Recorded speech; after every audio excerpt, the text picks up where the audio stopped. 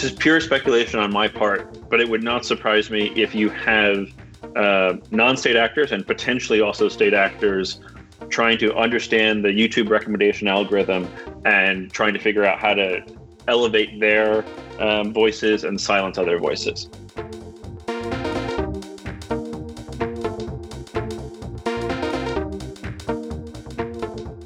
Welcome to episode 319 of the Cyber Law Podcast, brought to you by Steptoe and Johnson. Thanks for joining us. We're lawyers talking technology, security, privacy, and government, and we're going to be expressing views that are not shared by our institutions, our clients, our families, or our pets. I'm going to interview today Ben Buchanan. He's been on before. He's an assistant professor at Georgetown School of Foreign Service and fellow at Georgetown's Center for Security and Emerging Technology, and he has a good piece out about where AI might intersect with national security and cybersecurity, and we'll engage him on those issues. But before that, the news roundup with Paul Rosenzweig, founder of Red Branch Consulting, dialing in from Costa Rica. Paul, great to have you.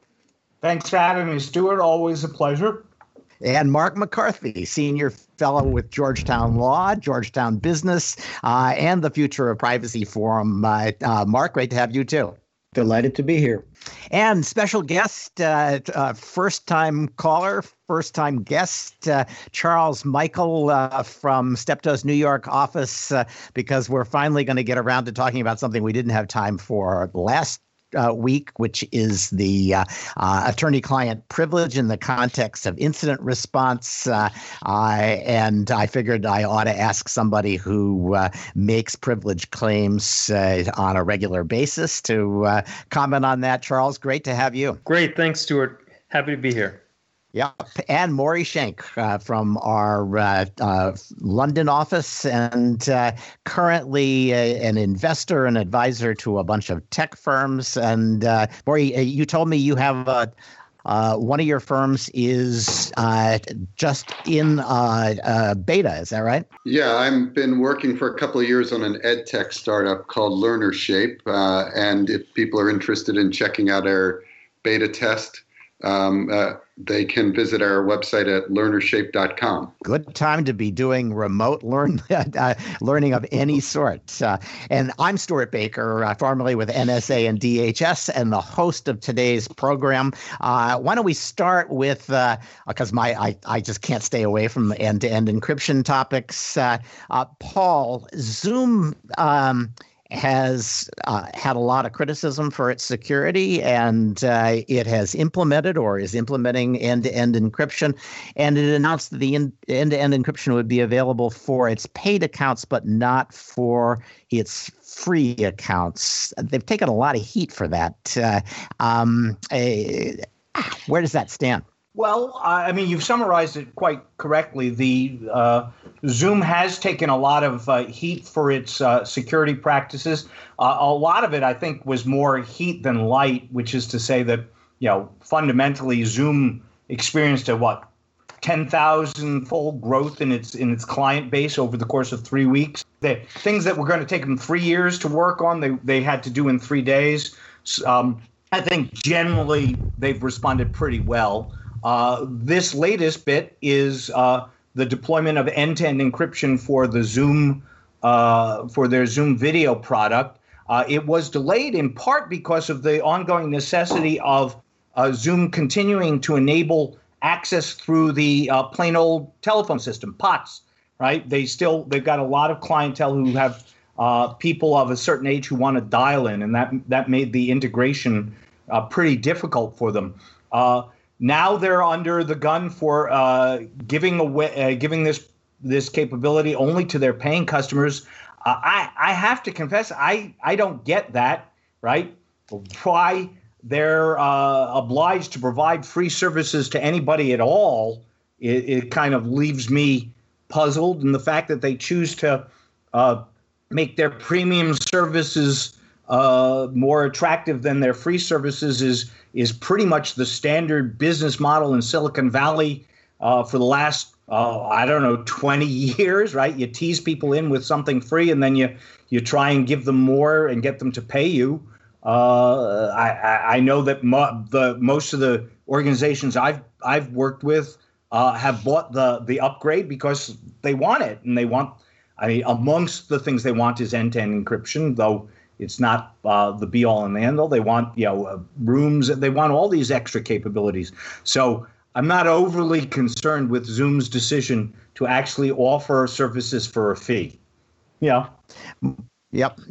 Maury, my understanding is that there is encryption on Zoom, even on the free accounts. It's just that the encryption ends and begins again at servers controlled by Zoom, so that if moderators want to go in and see what's happening in a particular Zoom call, they could do it. They have plain text access as a practical matter, and I got the strong sense from some of their defenses that they've had some serious abuses, like people scheduling Zoom calls where they abuse kids and let people log on, and you can't identify those people because they've used free accounts that don't have any credit card or any data at all.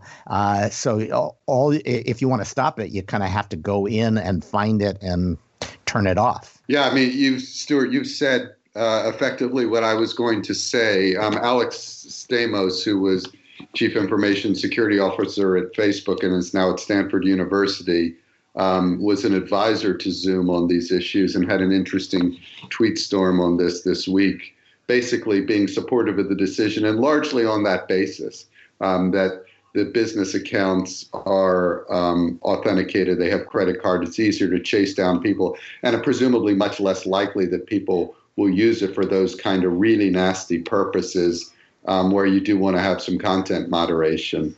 Although I agree with Paul as well that the end-to-end encryption is likely a business feature. So you do a fair amount of work involving foreign wiretap issues. Are there issues in other countries about whether end-to-end encryption is going to be allowed, or are we still waiting for that shoe to drop? I think it's an issue in many countries. It was a huge issue in the UK. The Cameron government, before it killed itself over Brexit, was really making a lot of noise about the going dark problem. And I think a lot of other countries like Turkey and Russia that really care a lot about law enforcement access, make a big deal about these issues as well. So I think it's happening around the world. On the business point as well, I do a lot of my work is largely for big operators, and we see, although they have to comply with these laws, they get very few intercept requests. So what law enforcement cares about is access to encrypted consumer services, and I think Zoom's probably making them relatively happy with the approach that they've taken.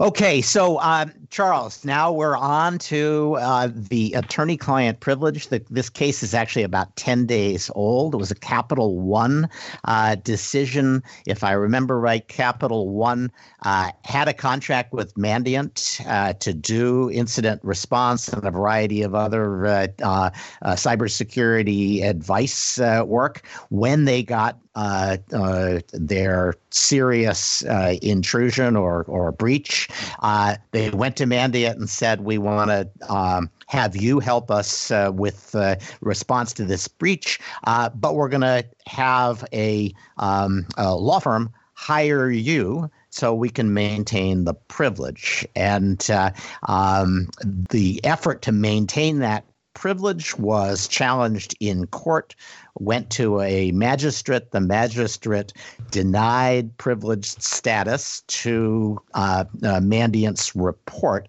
And the question, I think, is what does that mean for incident response and for CISOs who are trying to make sure that they protect the privilege? How valuable is the privilege? And most of all, was this decision right? So let me turn it over to you for those questions. Yeah, thanks, Stuart. That's a good summary of it. Let me start with just some of the basic facts.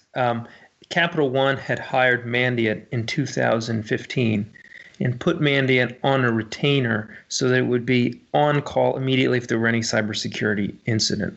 There was a data breach at Capital One in March of 2019, and Capital One immediately hired lawyers at the law firm of Debevoise and Plimpton to advise on the response. Debevoise, in turn, entered into a letter agreement with Mandiant, but this is critical to the decision. The letter agreement called for Mandiant to do the exact same services that were already contracted for under the 2015 agreement, where no lawyers were in the picture, and called for Mandiant to be paid the same fees.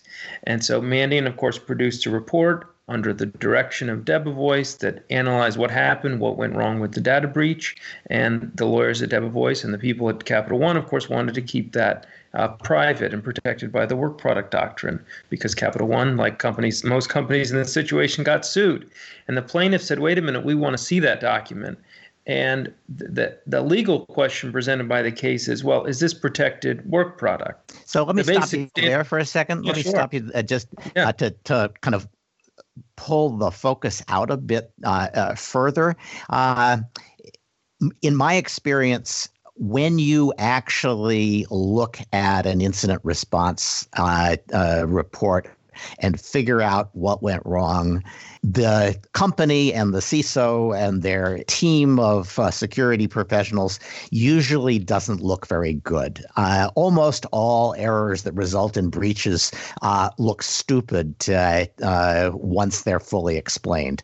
And so providing this report is really to the plaintiff is really handing them a roadmap that says this is how to make a negligence claim against us, and you just have to pull out all the mistakes that led up to the breach. And so protecting that report from disclosure to the plaintiff is the reason why everybody wants to maintain the privilege. Is that fair?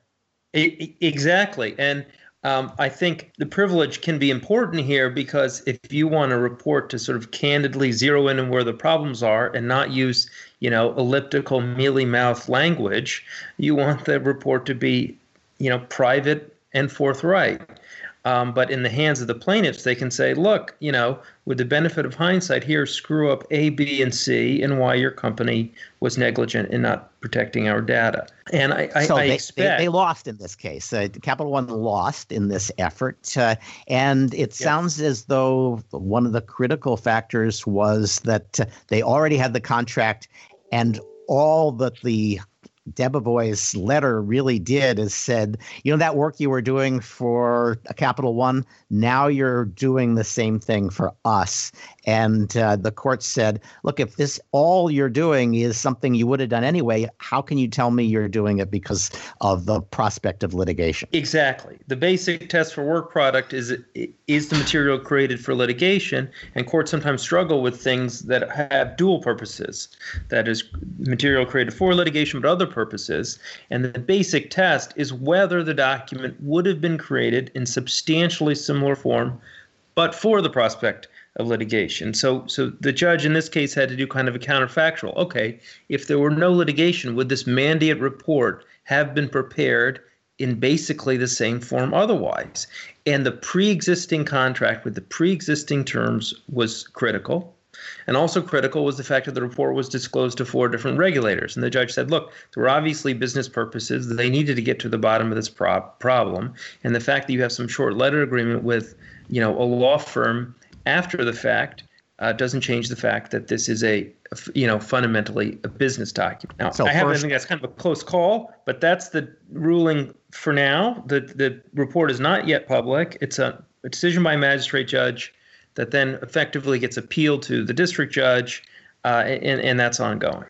So that is important because a magistrate judge is not a district judge, not even close. And so this will get another look. But it was close. It could go either way, it seems to me, when it gets to the district judge or if it went higher, which I probably won't go. So let me ask this. What would you tell incident response firms or companies that are hiring them to do to make it less likely they're going to end up where Capital One is? Yeah, sure. You said a second ago this is one that could go both ways. And in fact, it has gone both ways because Mandiant has been central to a bunch of these cases. And there's a case in LA involving Experian, which the result came out a different way. And the magistrate judge in this case, the Capital One case, said, look, what was different there is there was no pre-existing relationship and the law firm hired Mandiant. Well, so one simple first step that a company could take is if you want to have a consultant like Mandiant on the ready for an instant response, as weird as this may sound, find some lawyer or law firm to be on retainer and then let that law firm enter into the agreement with Mandiant. That's step one. Then you have somebody on the ready, but it's channeled through legal channels and looks more like illegal engagement. So here's the problem with that, Charles. You really want somebody doing incident response who already understands your system and ideally has already instrumented it in ways that will allow them to figure out exactly what happened in their procedures. So you don't want this to be somebody who just works for a law firm and has never seen your system. I'm not sure that is as good as finding a way to hire the incident response team in some capacity. And my thought would be, why don't you hire them with one statement of work and draft a statement of work that the lawyer can use that gives you everything you need for your other purposes, but which is clearly written by and for the likelihood of litigation, and pull that out and deploy it in the event of a breach. Absolutely. That would certainly help to sort of have two different work streams so that the legal stuff could be segregated. And when I suggested having the consultant on retainer with the law firm, I didn't mean to suggest the consultant does nothing and only shows up on the scene when there's a breach. What's interesting is that Capital One argued it before the magistrate judge and will likely argue to the district judge saying, look, we're basically being punished here for being prepared and having somebody on the ready. It would be absurd to have a rule that encourages you only to hire consultants for litigation. But I think that's one of the vulnerabilities with the decision is it creates those incentives. Got it. Okay. So let's moving on to this feels like Groundhog Day, Maury. Chris Krebs says that there are foreign governments stealing COVID-19 research in the United States, and GCHQ, which doesn't usually talk about these things, more or less said the same thing. We've been hearing about this for a while. Is there something new in the stories that came out this week? I don't think there's anything too new. We've been hearing all through COVID-19 about hacking that's related to COVID-19. I was on the podcast one time when we heard about Vietnam hacking China. We've heard a lot of general fraud-related hacking related to COVID-19. Both Krebs and Jeremy Fleming here in the UK seem to be saying the hacking relates to vaccine research and other medical research, that it's coming from China. I have no doubt that people are trying to do that, and we're probably trying to do the same. So I don't. Well, that was what I was wondering. This is an area where, they got COVID-19 first in China. They launched a bunch of research based on that. They might even be ahead in some of these research projects. Do you think that GCHQ or NSA would hack them to steal their intellectual property? I'm guessing they might be a little deterred by having launched all this norms talk. But I think the right answer is they should be doing that. It's sauce for the goose, sauce for the gander. I would assume they are, and I would assume the CIA is probably trying to use human sources to do the same thing. So. And I think some of the political noise of them talking about it is probably just that, political, as cover for what's going the other direction. Okay. All right. Well, we had a whole bunch of copyright cases. We don't always cover copyright, but I feel obliged on occasion to cover them. Do you want to bring us up to date on copyright developments on the internet this week?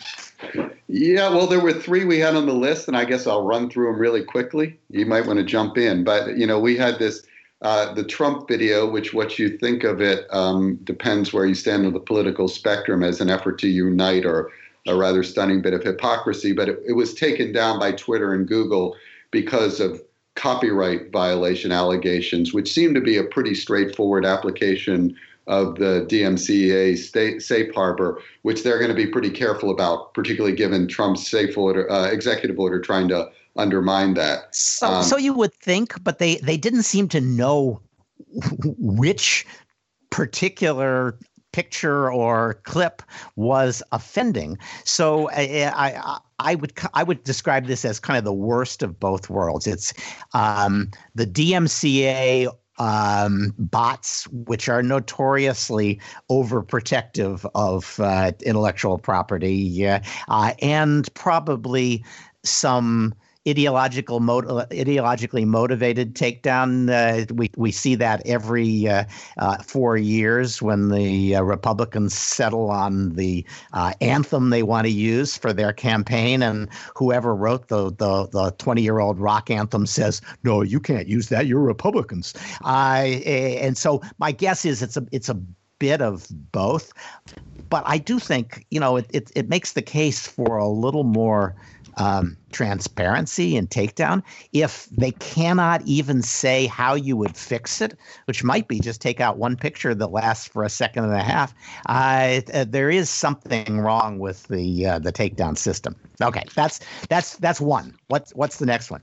The others are a little less politically controversial, although maybe more business. So Instagram has announced that it's embedding APIs. So if you use the API to show an Instagram photo or video on your site, that it doesn't include a license to show the video. So you can link to Instagram, and Instagram in its T's and C's has a right to give that license, but for some reason they've decided that it doesn't apply to embeddings, maybe because they want you to actually link to their site unless they've agreed to license the embedding. And that's also upended some ongoing lawsuits that relate to embeddings of Instagram, something that people who do these embeddings care about. Yeah. So you can understand why they're upset about it, because they think it's on the net. You're not exactly charging people to see it.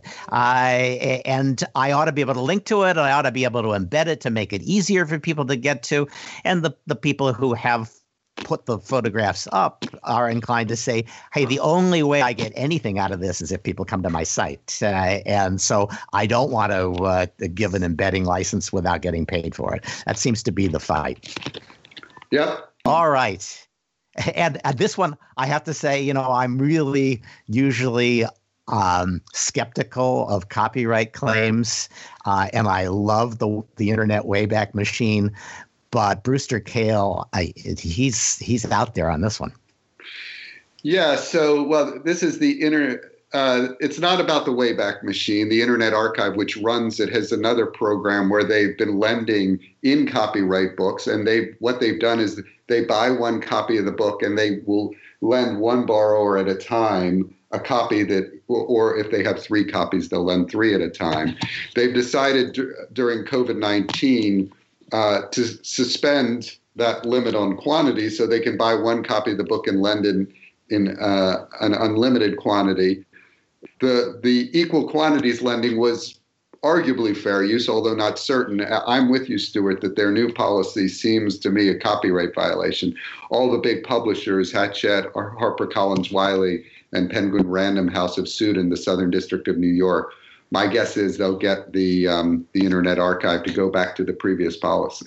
Yeah, I hope they don't bankrupt it in the process, because the DMCA has punitive damages awards. It's like a plaintiff's lawyer's dream, and so they weren't really happy that he was pretending to be a library and lending it out on library terms, and they may just think this is an opportunity to tell people, if you make us angry, we will make you pay, and that may be where we end up.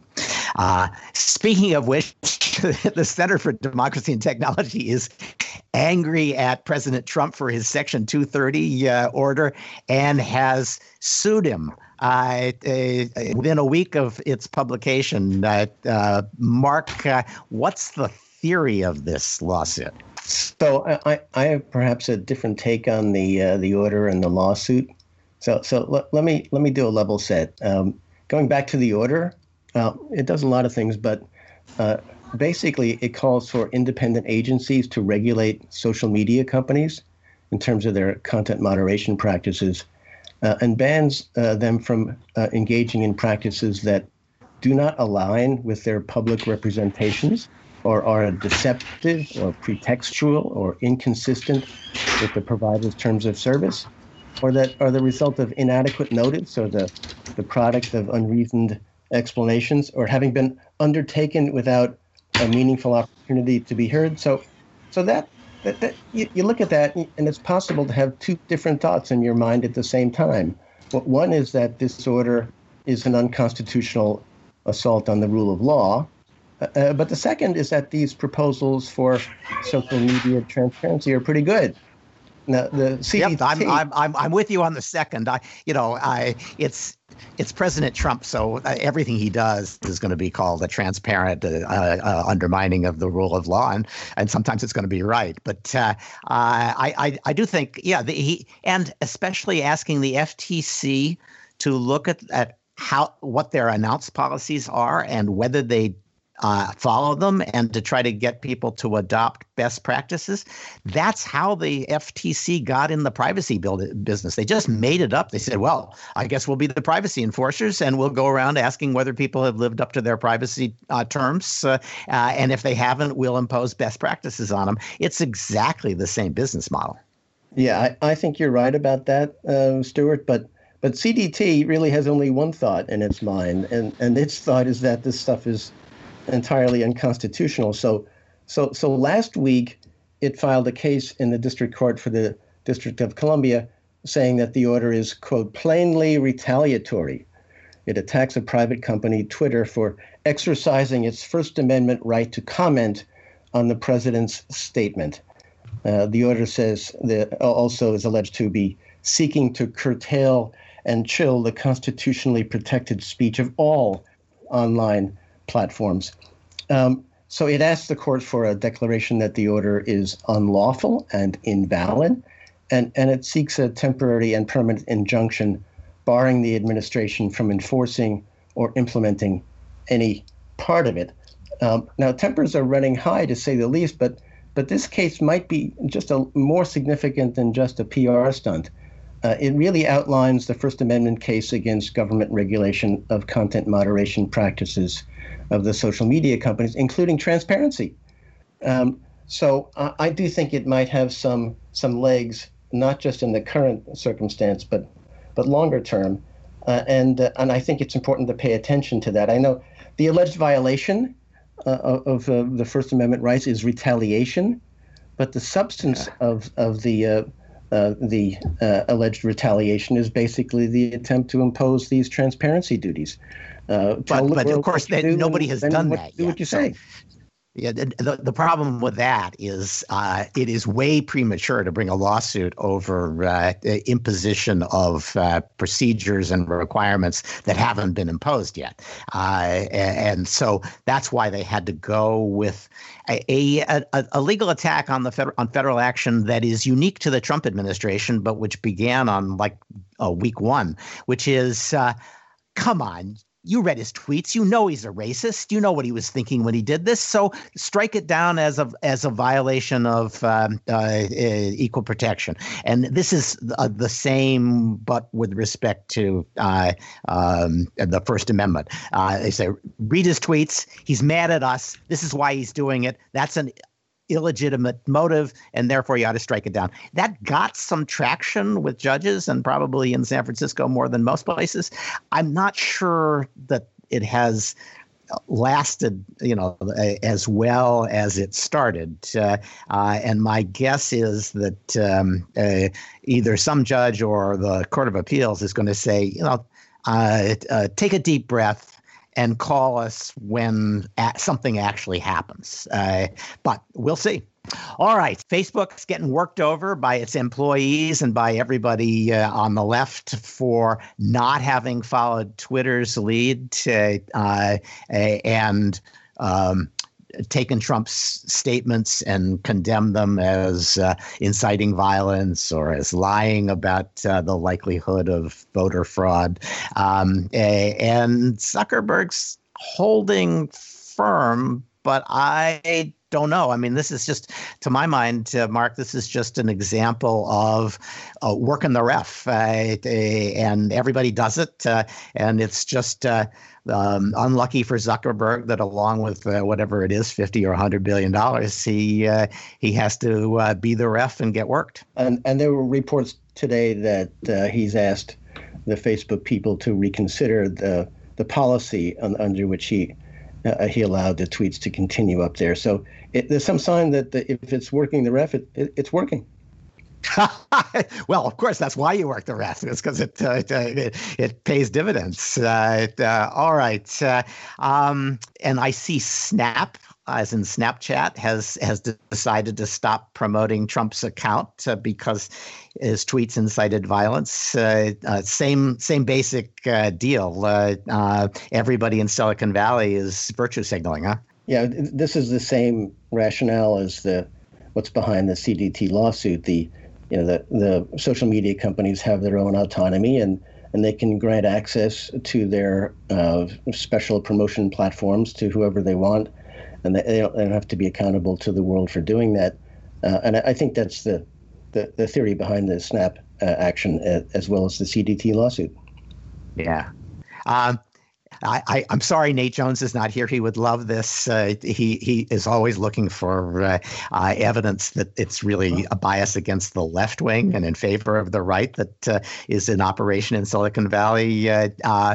Paul, did you study the story of the Twitter user who tried to imitate President Trump to see how long he'd last on Twitter? Yeah, I think it's a wonderful story. I mean, it does reflect the clear reality that President Trump is also working the ref, right, and is getting different treatment than an anonymous person who tweets the exact same words, whether or not, whichever side of the working the ref dispute you come down on, the reality is that Trump is a case of one, a class of one, and is being treated sui generis. Well, maybe. What? Yeah, maybe. I do want to salute the user. I have done this a couple of times with my Facebook account.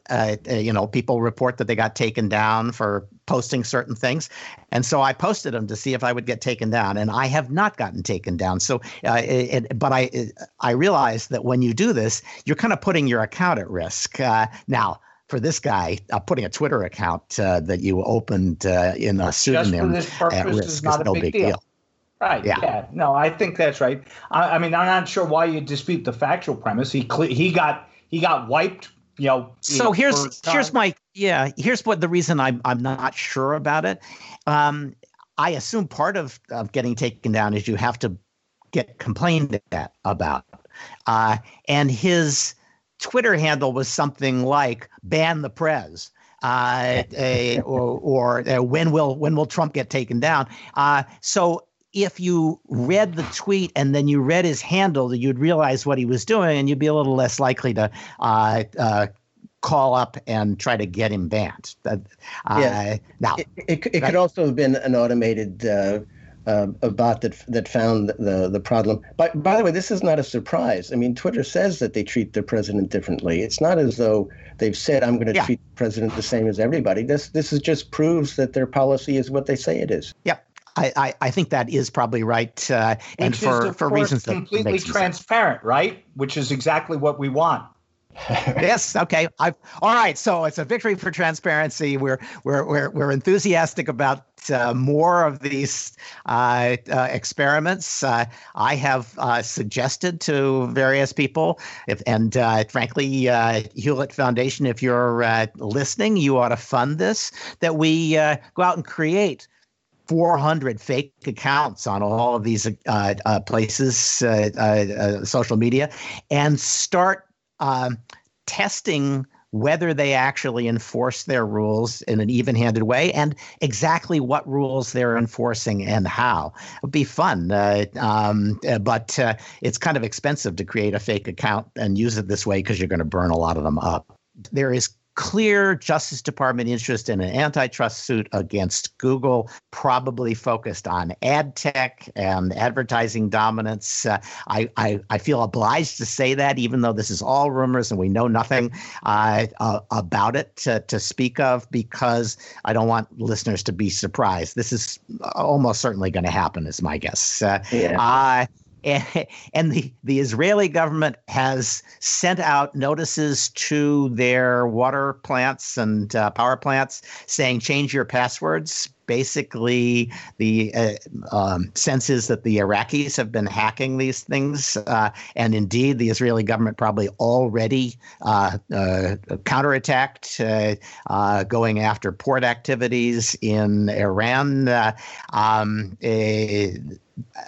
One thing that struck me is if you're screwing with water purification, sewage treatment plants, you're screwing with some of the biggest chlorine deposits in urban areas that you could find. And that's really dangerous stuff. So while you might think, oh, well, they're gonna mess up the sewage, that's not the problem. The problem is that if we're not careful, we could see a big chlorine gas release, and that would result in multiple deaths, is my guess. And finally, German intelligence is warning that the Russians are hacking critical infrastructure. No surprise there. And reports from Kaspersky of a very, very sophisticated attack on industrial firms. And not much speculation about who it might be. I will offer the following speculation. If Kaspersky wrote the report, it probably wasn't the Russians. And that would raise the question about who else might be doing really sophisticated targeting of industrial control systems. So that's it for our interview, our news roundup. Now let's go to our interview with Ben Buchanan. So Ben, you've been on the program before, at least once, maybe twice. You were on when you finished your book. That's what I thought. A three-peat, that's pretty impressive. Ellen Nakashima has at least a four-peat, but this is pretty good.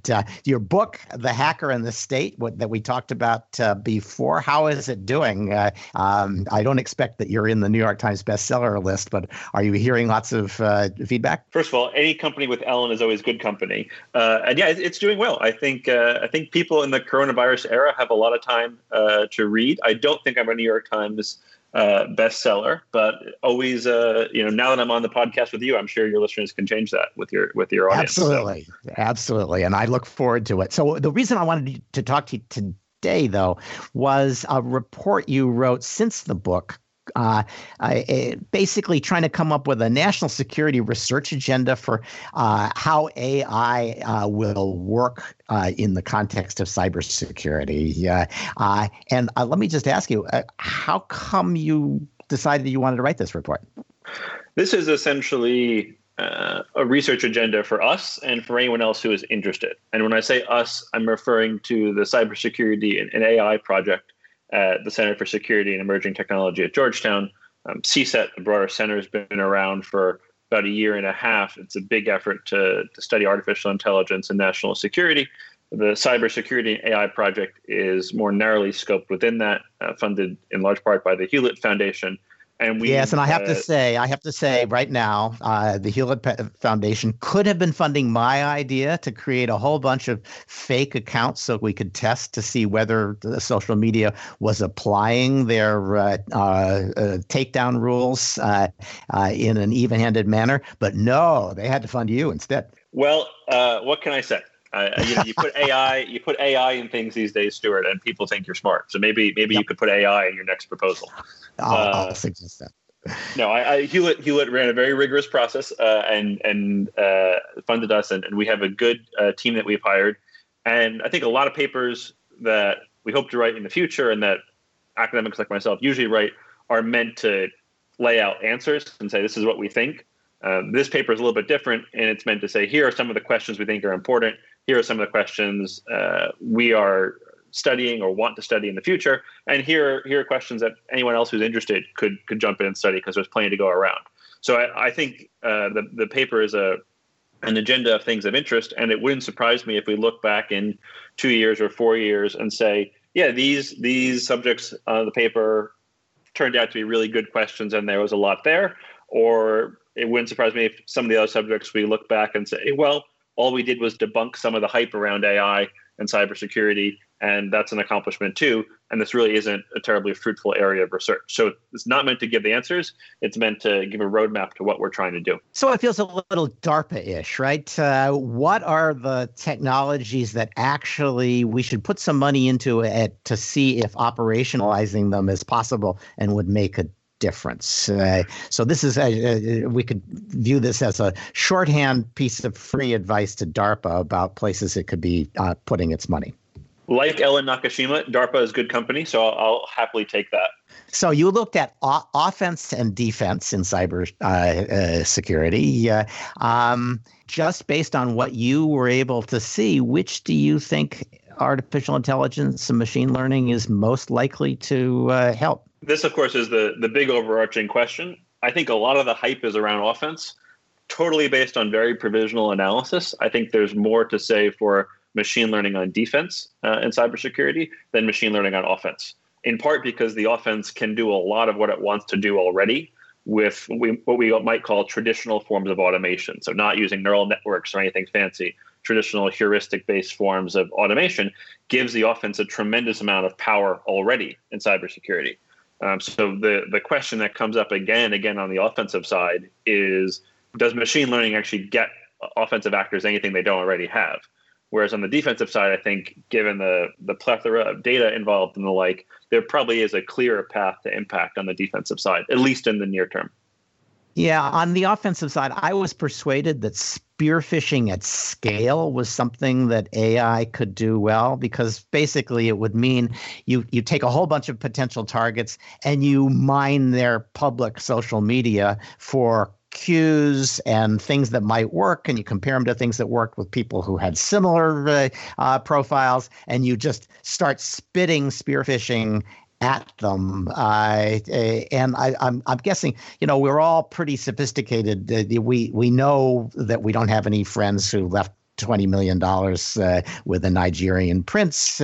So we're not going to fall for that. But it wouldn't be that hard to kind of start knowing the names of our relatives and the sorts of circumstances they're in, to know whether an appeal that says, I'm in this country and I just lost my money, please wire me something so I can get out of jail or whatever. That with some of my relatives, that would be entirely probable. And with others, not so much. So AI could determine which of them, which kind of appeal and which names and stories ought to go together, and do a much better job of spear phishing, much faster job at least of spear phishing than the current human hand-curated social engineering, don't you think?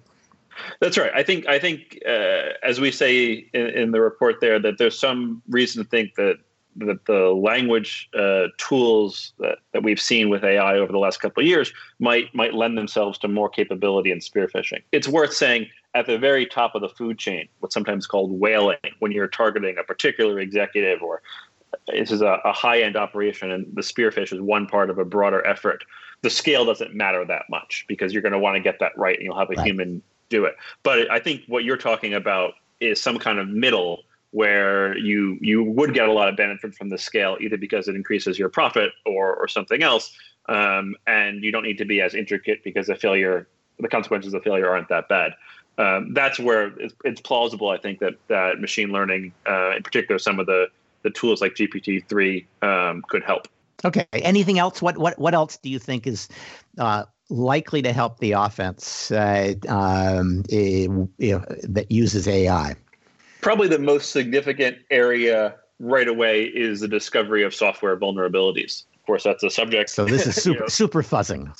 Yeah, exactly. Super fuzzing, if you want to call it that. A subject of great interest on this podcast and other cyber debates is finding software vulnerabilities and what do you do with them once you find them. I think there's modern evidence to suggest that machine learning could enhance some fuzzing capabilities or aid the process of a skilled person in fuzzing. At a minimum, it probably could increase the effectiveness of fuzzing tools. Fuzzing, for those who don't know, is the process of finding these vulnerabilities using a particular kind of software. So I think that's probably an example, more so than anyone else, where we've got a clear evidence of machine learning tools holding some promise. And that would make sense that if I were a big intelligence agency, I'd probably invest in that because I would get scale out of that. Not everybody could immediately follow me into that area, and I could find a whole bunch of 0 days faster than anybody else. That'd be worth doing, probably. Exactly. Again, the theory is pretty apparent. The practice is harder to know, but in theory, if an intelligence agency could find powerful vulnerabilities or sequences of vulnerabilities that they could exploit that others did not find, that would be worth a pretty substantial investment. And they would love for it to be the case that others could not deploy machine learning fuzzers, and there's this reservoir of vulnerabilities only they could find. Again, that's the theory. Okay. We'll see how it shakes out in practice, but that's a pretty clear way, at least in theory, where machine learning could benefit the offense. So you said you thought defense would actually end up better off, at a guess. In what way? Machine learning is at its best when you've got large data sets, and computer networks generate a lot of data. And I think if you look at a lot of the platforms out there today for defending computer networks, they offer the promise of using machine learning to sort through this data, find anomalies, detect malicious behavior more quickly, and act on it. It's worth saying there's a lot of hype here too. I think it's almost become a trope that you just add machine learning and maybe a little blockchain, and you can get funding in Silicon Valley for your cybersecurity startup. I think we're on the downhill side of the AI for cyber defense a hype cycle. That was like that's sort of 2019. I do think so. Yeah, I thought we hit peak AI on cyber defense hype when I started to see ads in airports for it. It's like, okay, I think back when we were able to go to airports, I think we've hit the crest of this wave here. But hype aside, venture capital money aside, I do think the technology has some promise in this area because of the capacity for large data sets. It's worth noting it probably is hard for many startups to do. It requires a talented team. It requires significant capital investment. But I think the path to impact is probably shorter and more apparent on the defensive side because of the data the defender has access to. Okay, so now I want to go meta on you, which is offense against the AI offense or the AI defense. In other words, is there a way to essentially hack the other guy's AI? Yeah, and this I actually think is some of the most fruitful area of what our research is going to be. Is sometimes it's called adversarial learning, or you prefer the cybersecurity of AI systems. If we've talked thus far about how AI impacts cybersecurity, how AI changes offense and defense, this is now flipping the coin and saying, how does cybersecurity change AI? And one of the remarkable things about machine learning is that it was built for non-adversarial environments. It was built to get people to click on more ads, to recommend movies, to recommend products. And in many cases, the systems are not built for national security environments in which there's a dedicated adversary. And we think that that's an area of concern. And there are technical reasons to support this. Again, the field of adversarial learning looks at how these neural networks that underpin machine learning work and looks at how they break. And we've seen some pretty remarkable weaknesses in machine learning systems that could be exploited by an adversary. And that applies to the cybersecurity context and also more generally. So the thing because I'm interested in takedowns in Section 230, I paid attention to the YouTube story where for at least half a year, if you use the phrase Wu Mao, which is basically the 50 Cent Army in China, in comments in YouTube, it was taken down. Nobody knew why. No one knew what was happening in that context. It was just discovered. YouTube doesn't know why it happened. And it occurs to me that feels like a kind of poisoning of the AI or an adversarial approach to the AI that is making decisions about takedowns. If you can persuade YouTube's AI that Wu Mao is just toxic, where you'll start taking it down wherever it's used. And is that the kind of data poisoning that you had in mind in terms of adversarial AI? It's certainly part of it. That's one kind of attack. When you've got a machine learning system that takes inputs from users in the wild, there's the risk that those users will coordinate to teach the system something you don't want it to learn. The YouTube example might be that. I don't think we know. One place we have seen it is, I believe it was Hong Kong, but maybe it was elsewhere. Maybe it was somewhere else. Students were combining to get schoolwork apps delisted from the App Store by giving them bad ratings. So that sort of, anytime you've got a machine learning environment that takes action in response to user behavior, there's a possibility for coordinated manipulation of that machine learning system. Well, and you remember Microsoft released a chat bot that said, "Oh, you can." Yeah, exactly. You can train her. And of course, all the griefers immediately trained her to spew racist and sexist sentiments. But actually, let me ask you this. If China were testing data poisoning, do you think this would be a way to do it? I mean, this might actually be the first example of data poisoning that we just stumbled on 6 months after the experiment began. This is pure speculation on my part, but it would not surprise me if you have non-state actors and potentially also state actors trying to understand the YouTube recommendation algorithm and trying to figure out how to elevate their voices and silence other voices. And I think there's anecdotal evidence of that. Again, what you just described could be, I have no insight into it, but it wouldn't surprise me if this is already an active terrain that we don't know the details of. This is why Hewlett should fund all my fake accounts, because the Chinese are ahead of us. Always be closing, right. Stuart. I like it. Okay. What else in adversarial learning do you think is going to show up? It's not just poisoning the data. If you can get in there and poison the way the data is delivered, you don't even have to touch the data. You just have to find a way to tweak how it's presented to the machine, right? That's right. So machine learning systems are vulnerable to all the same kinds of software vulnerabilities that other cybersecurity systems are vulnerable to. And if you can manipulate the pipeline of information that they see, you can manipulate the output. If you can manipulate how the systems process information, you can manipulate the output. Probably in addition to that, one of the most remarkable and kind of, I don't think it's an exaggeration to say mind-blowing sorts of adversarial attacks are what we call adversarial examples. And if you imagine a machine learning system that's just meant to do image classification or image recognition, you show it something, it tells you what it is. An adversarial example is a technical way of exploiting, for lack of a better term, how the machine learning system thinks and taking advantage of how the machine learning system thinks differently than a human. So an adversarial example changes the image presented to the system by just changing a few pixels. No human would ever notice anything is different, but it dramatically changes how the machine learning system classifies.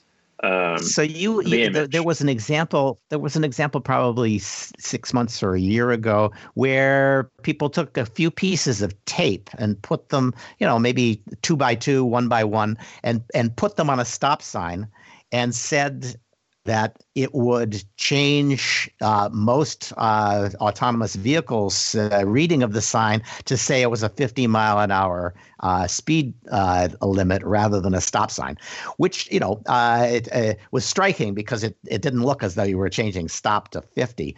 You just stuck up a few pieces there. Is this what you get by running the neural network in reverse? You talked a little bit about that. I was fascinated by the idea that you could actually extract the rules that the AI was using by somehow reversing all of the probability calculations that go into the various neural links. Yeah, essentially what you're doing is you're trying to find what in computer science you'd call edge cases, where the machine learning system fails. So it classifies all of these actual signs that say 50 miles an hour as 50 mile an hour signs. But you ask the question, what else does it classify as a 50 mile an hour speed limit sign that is not, in fact, the speed limit sign? And how can I subtly manipulate a stop sign to look like this 50 mile an hour speed limit sign to the machine in a way that doesn't appreciably change how it looks to a human? And we have found Is this all just kind of random fuzzing to see how it works? Or is it possible to, by running the calculations backwards, because in many cases the algorithm is known, you can actually say, I see what it's doing here, and I see that there's a hole in what it's doing that I could exploit? It's closer to the latter. I wouldn't use the term fuzzing because it has a different technical meaning, but essentially it's trying to optimize rather than to improve the neural network, to optimize to break the neural network, to find these edge cases that can be exploited. And it's worth pointing out that this is a pretty recent development in machine learning. Maybe the last 5 or 6 years or so, it's really gotten a lot of play, but it wasn't on the radar screen much before that. And we've seen a pretty remarkable bit of progress. The stop sign example is a famous one. Another one that was quite striking was for facial recognition systems. Carnegie Mellon had, I think it was computer science grad students, put on glasses that looked like pretty reasonable glasses, maybe a little bit quirky, but pretty reasonable glasses. And it would dramatically change how the machine learning system identified them. It would take them from a TS grad student to a famous actor or actress just by putting on. Well, it's everybody who reads Superman comics understands that. You just put the glasses on and you're Clark Kent. It's no problem. I think it's probably coming to a Zoom feature near you, right? Forget the background, just do the foreground. Yeah, exactly. They offered to blur my background. I would really like to see if they couldn't blur the foreground a little. All right. So last thought here. If it's good for spearfishing or whale fishing at scale, it surely is good for propaganda at scale, isn't it? Yeah, this is something we're very interested in. And I think something that deserves a lot more attention given a recent development, which is a system called GPT-3. I think, Stuart, you and your listeners are familiar with GPT-2, which was the predecessor. That was garbage. That was we actually ran it. We tried it on the episode. Left some to be desired. GPT-3 about 100 times bigger in its neural network, so 175 billion parameters in its neural network, which is just gigantic, even by modern standards. And I thought it was remarkable. Some of the text that it could produce. Put it together by a research lab in California called OpenAI. They have not released it, so you can't go and try it for yourself. But they did show some samples. They showed it to readers who, in many cases, did worse than random chance identifying whether the text was written by a human or a machine. So the question, of course, that follows is, could a similar system be used to scale propaganda? Or more simply, what if the Russian bots of 2016 were actually bots and not people? And again, I think there's a lot of hype and a lot of speculation here. Our job is to cut through that hype and figure out what's realistic. But this is certainly an area in which we've already begun study. Yeah, that for sure. We're going to see that. I agree with you. I think the OpenAI guys have been hyping their technology, and if they won't let you play with it, then it's because if you played with it, you'd find a whole bunch of stuff that wasn't very impressive. That's my guess. But sooner or later, somebody's going to get there, and then we won't be able to trust Twitter. Huh. Okay, Ben, thanks so much. This is a terrific tour of cyber security, national security, and AI.